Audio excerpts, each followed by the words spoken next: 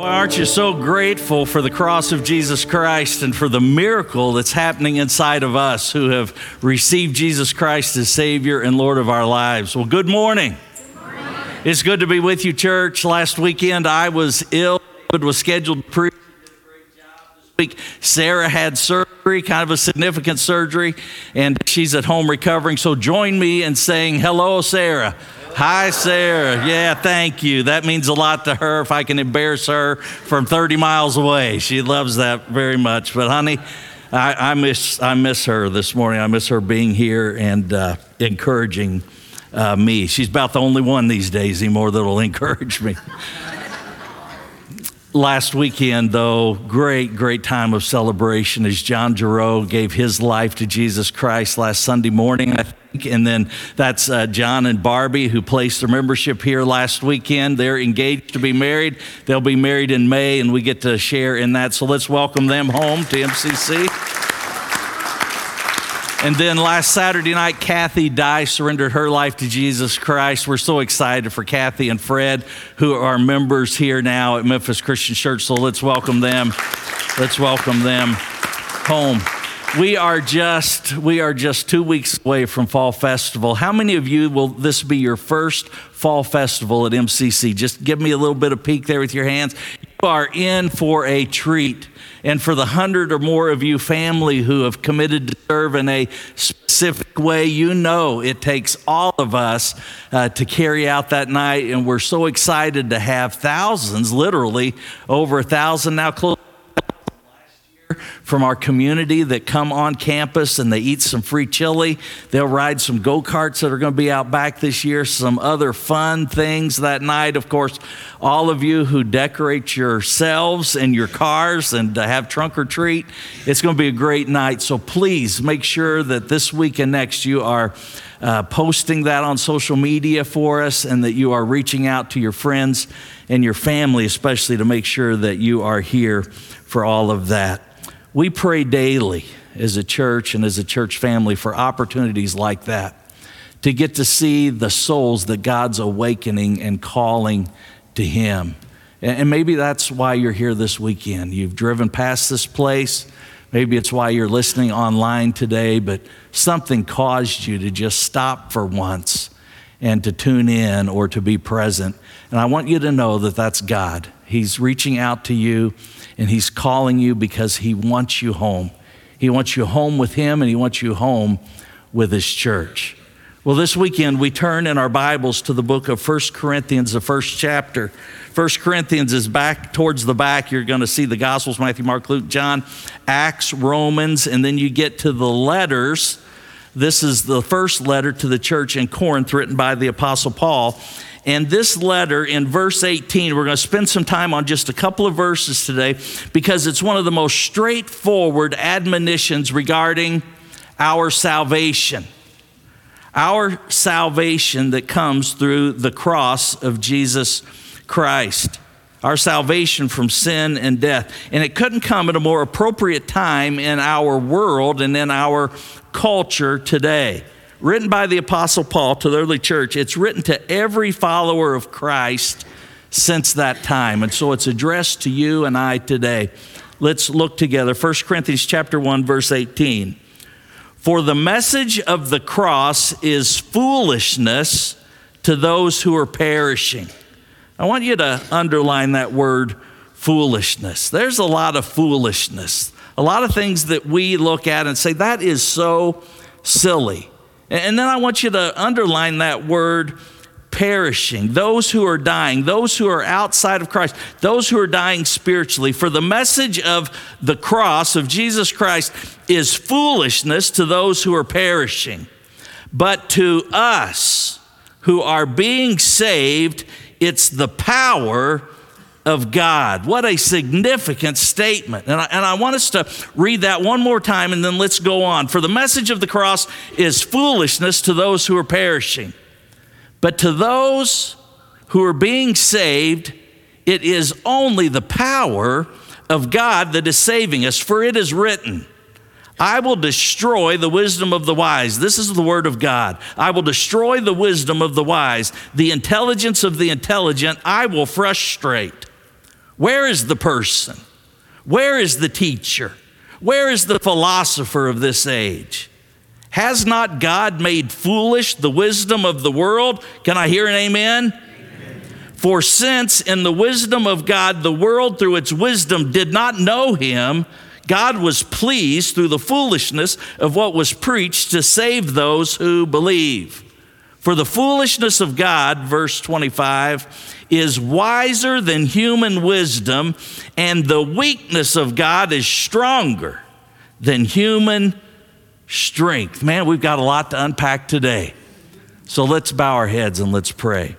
Father, we come to this passage of Scripture, this divine revelation that supersedes any idea or philosophy of man. And boy, you know we've got a lot of those ideas. Here, wisdom and foolishness are contrasted for us at the most important juncture, our faith in Christ and eternal salvation, both of which are bought only through the blood of Jesus Christ on the cross. And so may our ears be open to your word, and may our thoughts be made captive no longer to the philosophies and wisdom of the world, but to your divine word and the power of your Holy Spirit who resides in our hearts as believers. The power of God that is saving us. It's in the name of Jesus that we pray. Amen. Well, here in chapter 1, Paul speaks specifically to an issue that was infiltrating the early church, the church at Corinth, and in many ways has infiltrated the church today. The infiltration of philosophy, man's thinking, man's ideas, man's personal wisdom over God's divine revelation, his divine revelation, his holy word as we know it today. And there's no end to this philosophy, this man's wisdom, the love of human wisdom. There's no end to it. Man has an opinion about everything. Women have two opinions about everything, but mankind has an opinion about everything. I was thinking back this week to my early days of leadership. And unfortunately, it was in church leadership that I saw this the first time.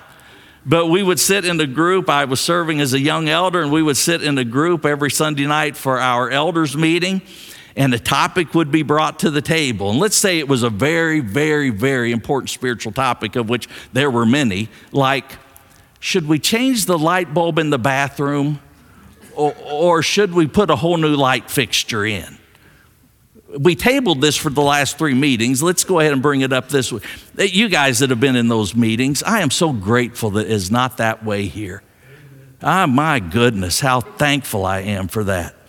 But we would be sitting in these meetings, and I swear to you, yes, there were more serious issues like, did you know that the enemy has decided to date a woman who is going through a divorce, but she's not divorced yet, and all of a sudden, everyone in that group, which there were like 25 of us, is ridiculous.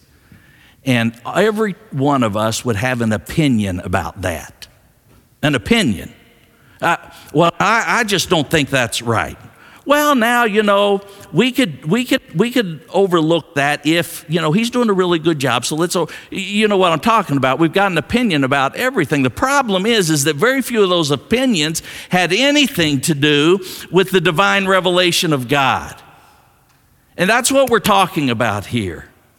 Man's wisdom, there's no end to it. Man has an opinion, a philosophy about everything. An opinion that's quoted on talk radio, on YouTube channels, that's on our news stations, that's on our talk shows. Talk.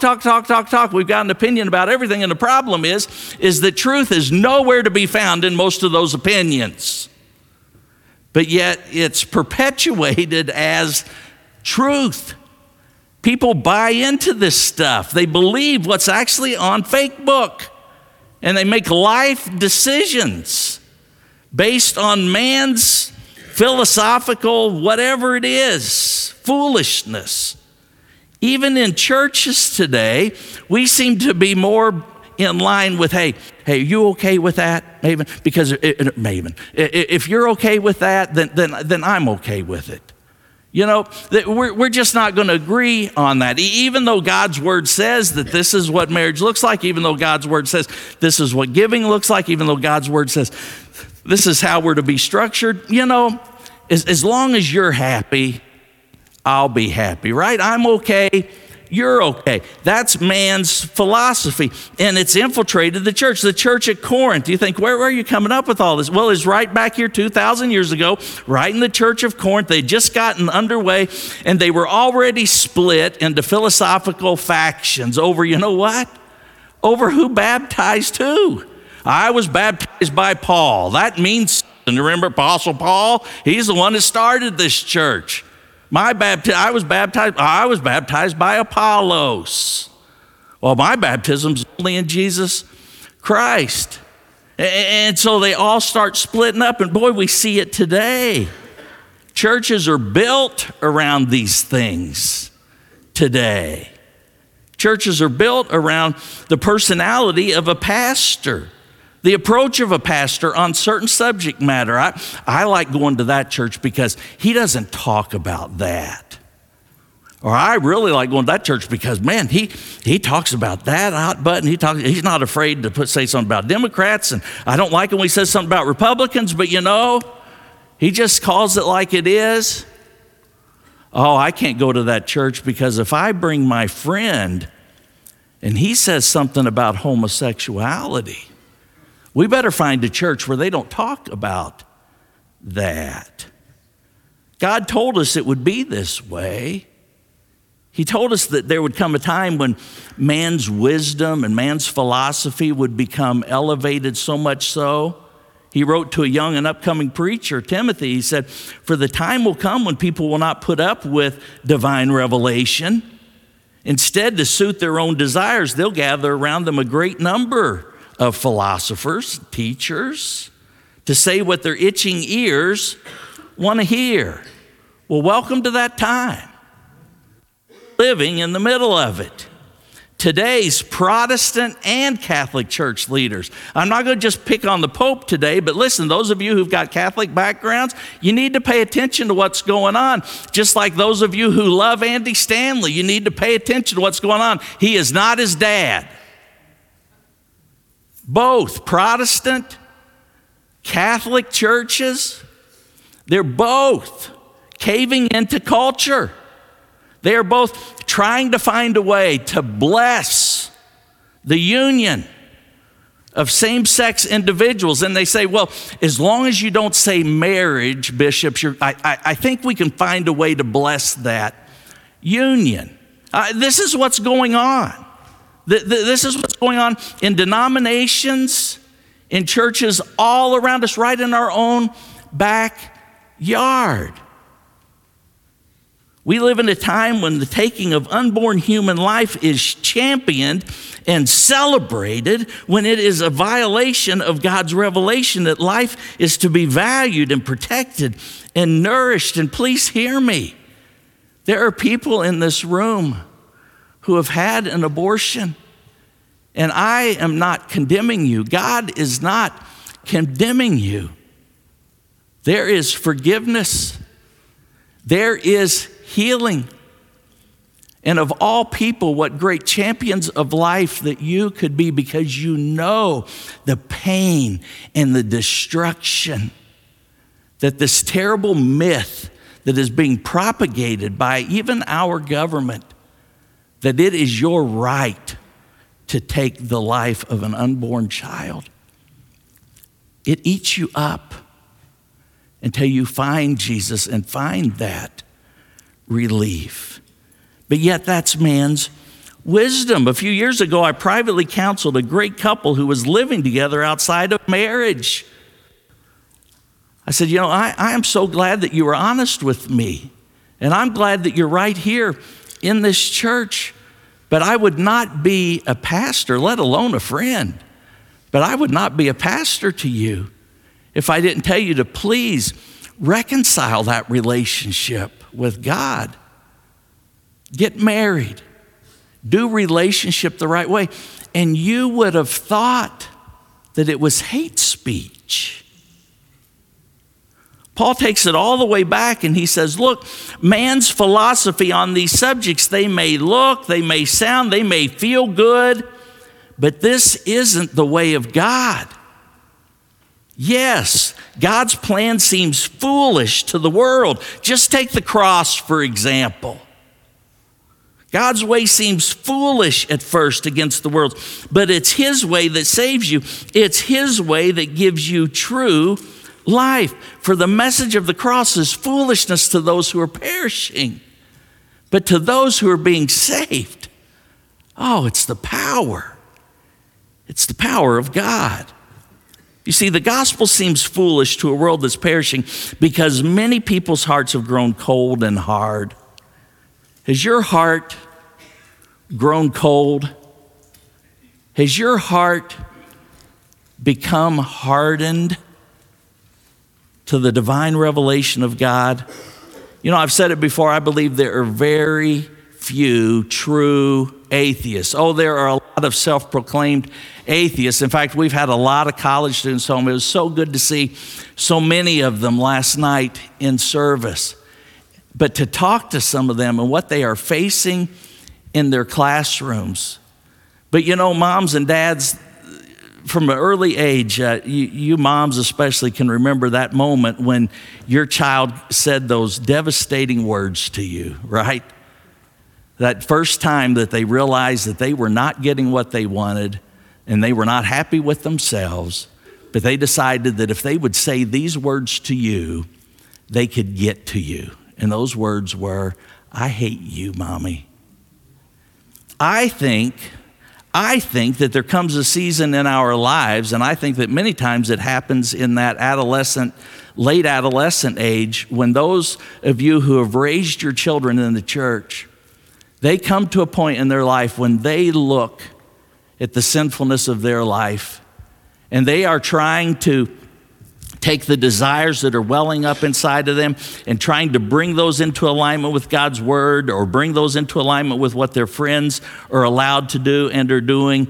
And they say to you, "I never believed in God, and I certainly don't believe in him now." I submit to you that those words are only the words of a hurting heart. They are not reality for that person. Where does that come from? Many people's hearts have grown cold and hard because there is no hurt. There's no hurt like church hurt. When we become disillusioned by someone or something in the church, when we have felt rejection because we want to live our lives a certain way, but yet the church teaches that we should live this way. Infighting, when you see the results of elders like one that I once was, that sat in those meetings and became an expert about nothing, and then made decisions that hurt individuals. That's when people's hearts begin to grow cold and hard. And I challenge you this morning, if your heart is hardened, if your heart is cold, recognize the difference between what man has done and what God has done. God loves you. Forgive what the church has done to you, and do not exclude God because of that. The message of the cross seems foolish because some have a seared conscience. That word seared, I only like to use that word seared when I'm talking about a steak, right? When you turn up the heat and you lay that baby on there and it sizzles and it just locks in those juices. But every human being has a moral code imprinted on their hearts. And you say, look at what's going on over there in the Gaza Strip. Look what's going on in Israel. Look at all of these families that have been murdered by Assad and all of these other crazy people over there. You're telling me that they have the same moral code written on their heart as we do? Yes, they do. But the problem is that they have seared their hearts, and their parents have trained them from a very young age to become the hateful, evil individuals that they are today. Just the same as many of us have raised our children to be an exact representation of our own hurts and our own pains and our own disappointments and our own philosophies. But there's a moral code written on the heart of every human being, and it's called our conscience. And when you first go against your conscience, every alarm goes off in your head and you feel it physically, emotionally, in every way. It will stop you in your tracks, if only for a split second. But if you ignore that conscience, then you will sear your heart. And the next time that conscience cries out, it will become quieter and quieter and quieter. The wisest man who ever lived, when we violate our conscience, the more we blow right past it, the quieter it gets as we continue to sin blatantly and see the cross as foolishness. Now, the wisest man who ever lived addresses this third reason why the message of the cross is foolish to those who are perishing, and that is because they value earthly knowledge over spiritual wisdom. Earthly knowledge over spiritual wisdom. Those who see the gospel message as foolish, the message of the cross as foolish, they see the Bible as outdated, even a fairy tale. A book that isn't to be elevated to the heights of their own philosophy, their own book titles. They look down at the Bible because they're too educated, but there's a problem. When you begin to look at your own understanding as being superior to the one who gave you understanding, the ability to reason and to think. You're in trouble when you go to university and you get talked out of your faith by some professor who is atheist or agnostic by their own choice. The wisest man who ever lived said, there is a way that seems right to man, but in the end it leads to death. Instead, trust in the Lord with all your heart. Lean not on your own understanding, but acknowledge him, and he'll make your path straight. But for some, the gospel seems foolish because they value earthly knowledge over spiritual wisdom. Friends, if you reject the cross, if you reject the gospel, you are rejecting God's only means to save you, to forgive you, and to wash your sins away. You reject the cross. You reject his word. You're rejecting him. Verse 20. So where is the wise person? Where is the teacher? Where is the philosopher of this age? Has not God made foolish the wisdom of the world? What Paul's asking us here through Scripture is, where has man's philosophy gotten you? How has godlessness advanced the world? Can anybody tell me? How has godlessness advanced us? We're more advanced today in our morality, right? We've got laws for everything, right? We're so much better off. Where is it? We've actually become more selfish and more reckless and more immoral than we've ever been. We're the more educated. We're more educated than any previous generation, yet we are more confused than any previous generation. We have more means of helping each other than we ever had before. My goodness, I could light up a help me page on the fake book and I could retire next week. But yet we are more selfish as a people. We have more psychology. We have more insight into the mind. Yet there's more crime and anxiety and depression than there's ever been in our history. The wisdom of the world is certainly showing itself foolish today. We have some of the most learned scholars and physicians and philosophers telling us that parents can no longer tell if a biological male is a male or a female. You can't tell. You can't tell that a penis belongs on a male and a vagina belongs on a woman. That's what the most learned, the most educated of our world is telling us today. Has that gotten us someplace? besides confused?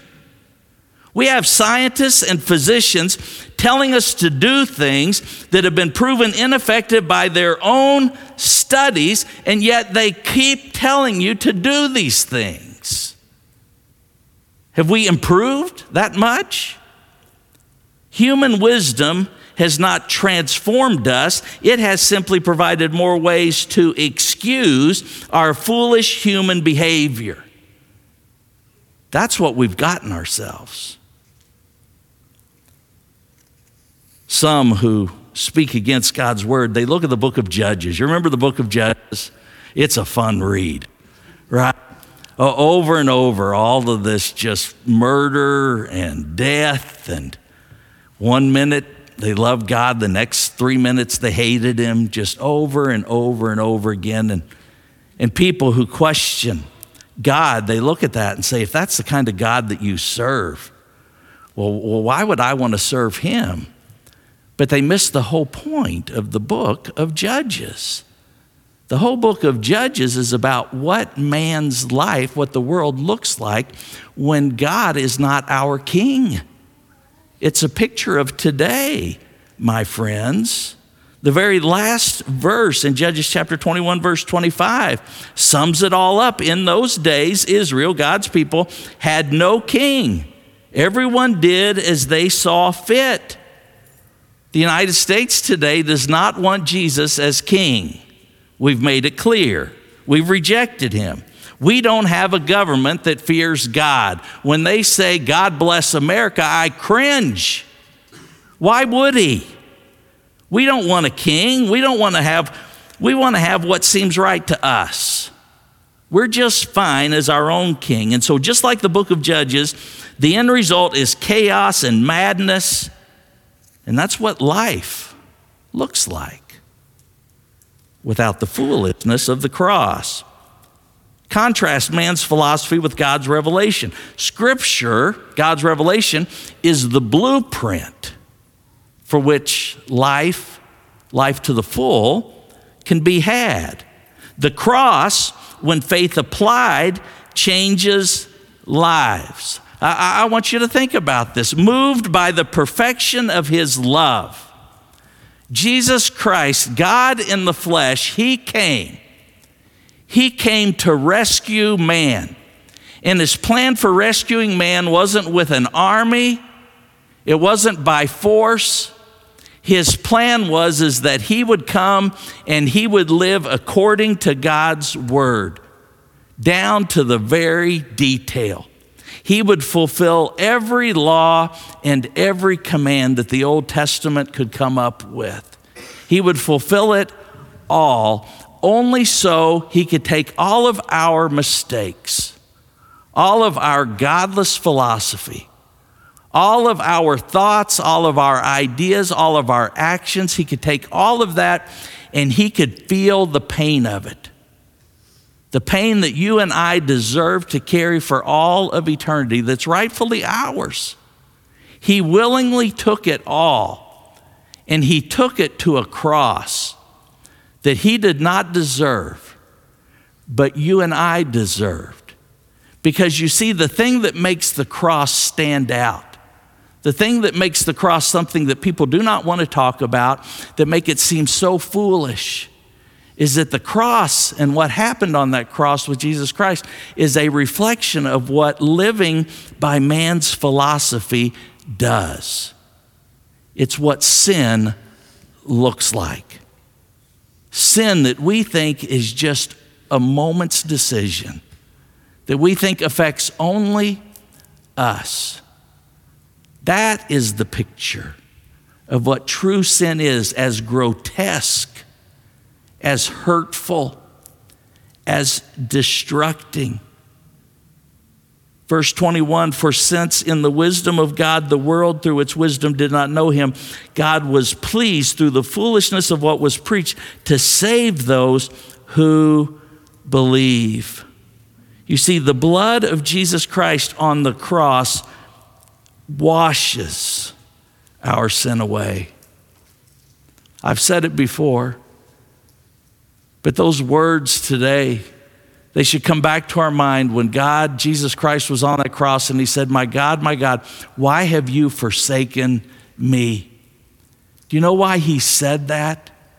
Not because God was cruel or mean, but because of the sin that Jesus Christ physically, emotionally, and spiritually bore for us on the cross. That is the picture of what sin does. It separates us from God.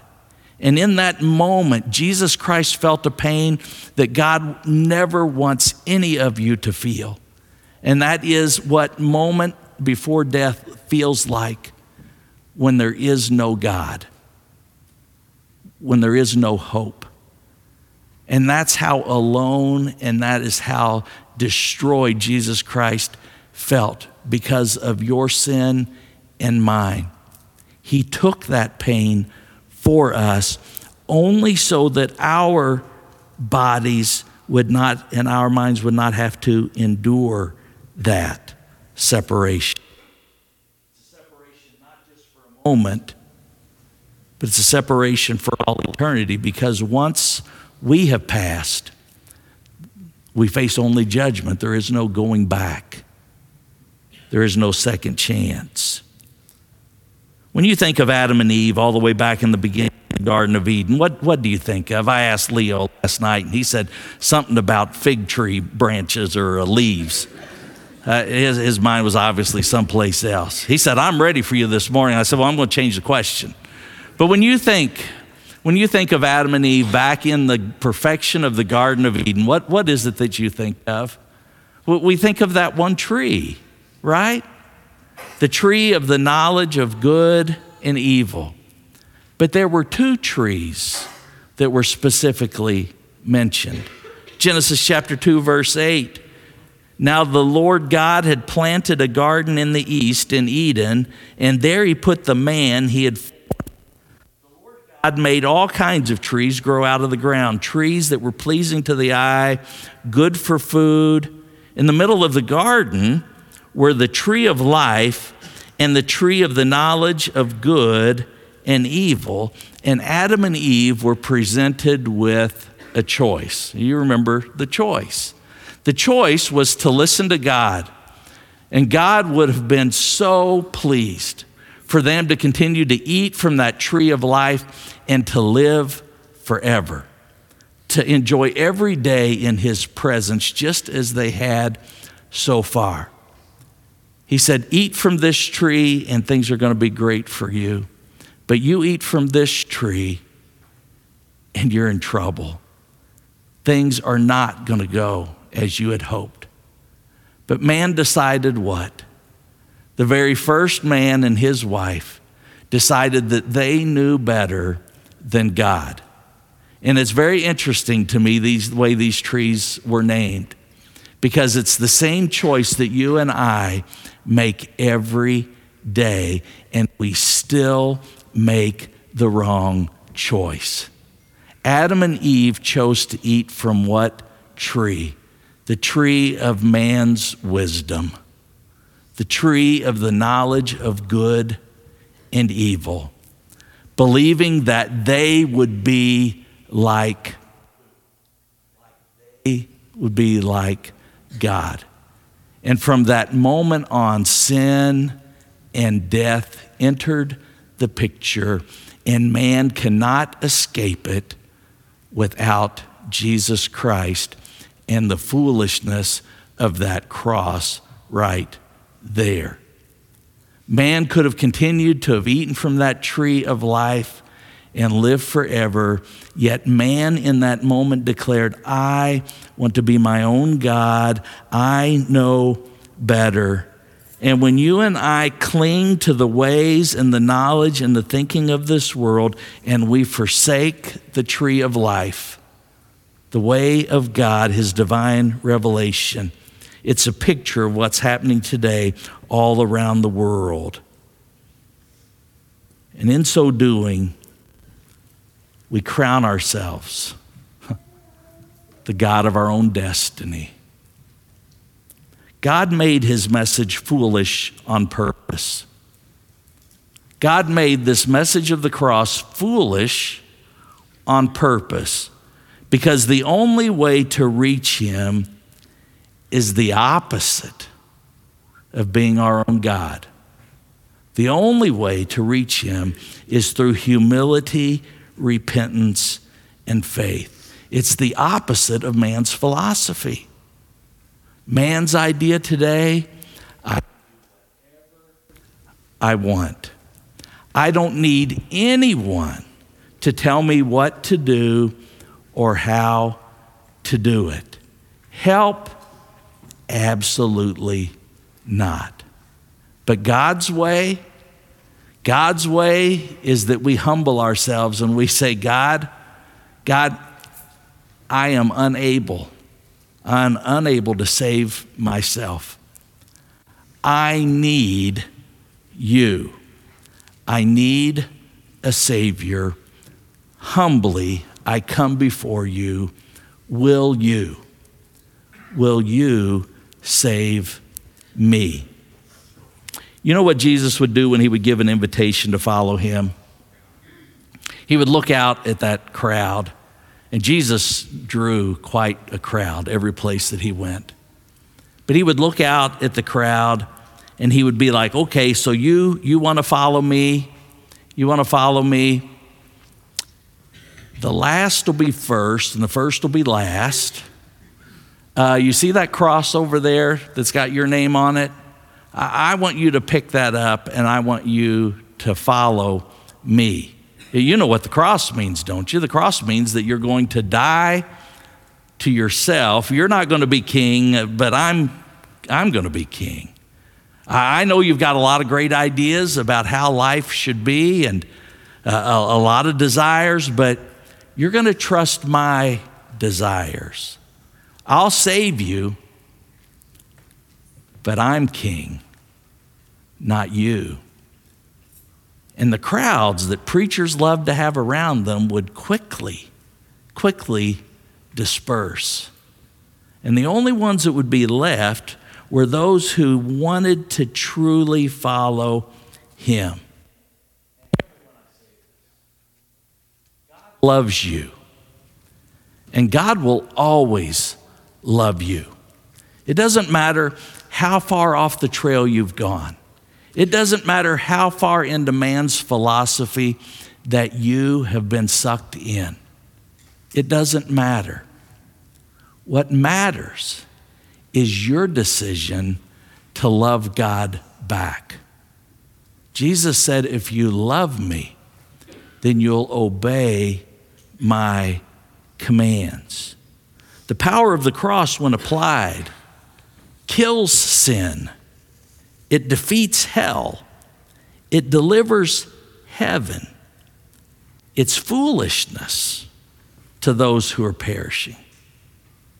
But to those who are being saved, to those who follow him, it's the power of God that transforms all of those mistakes, that transforms all of those choices into something beautiful here and for an eternity where we'll be together with him. Last night, while we were worshiping here, Missy St. John lay next to her husband, Carrie, in the bed, who took his last breath. Do you think in that moment, the philosophies of man that are all over the news today, do you think those mattered a bit to her? I'll tell you what mattered to her was the foolishness of the cross and the reality that while Carrie took his last breath as a young man, just diagnosed a couple weeks ago with cancer, been a husband just a few short years, a father to 3 boys. Do you think any of that mattered? Do you think the cross looked foolish to her? To her, it was the power. It was the power of God saving and restoring and regenerating Carrie to know that in his next breath that he was alive and that he was whole and that he's before God and that his seat at that table's been filled and that there's a seat waiting for her where they'll be able to pick back up and keep going one day. A friend of mine who sat through the night with them, who's here today, he said, I'm just trying to wrestle with all of this. You know, how do you process all of this? You're around it all the time. And I simply said, you know what I do, how I use that, is I use it as an opportunity to reset. Every time I'm with one of you or every time I'm at someone's home that I'm welcomed into to watch them pass from this life to the next, I go home and I reevaluate myself as a daddy, as a husband, as a man of God. And I realize that what I did 5 minutes ago is in the past. And what I'm going to do from this moment forward is what matters. I'm so grateful for those moments. Without them, I would be quite foolish. Don't you let the foolishness continue. Come and know the power. Come and know the one who makes all of those things that seem so important today so small as he provides you the way to truly live. Stand and let's pray. Father, thank you for the words of the Apostle Paul and your word, this revelation from you. The message of the cross, it seems so foolish until we stand at the foot of it and we profess you as Savior, Lord of our lives, that has come through. I pray for those who've heard your voice through this scripture today, that they'll surrender to you. For those surrendered, that will celebrate the life that you've opened the way for us to have. Thank you for your patience with us, that you would want none of us to perish. We love you, Father, and it's in the name of one who hung on that cross for us, whose blood heals us and transforms us today because he lives. In the name of Jesus that we pray.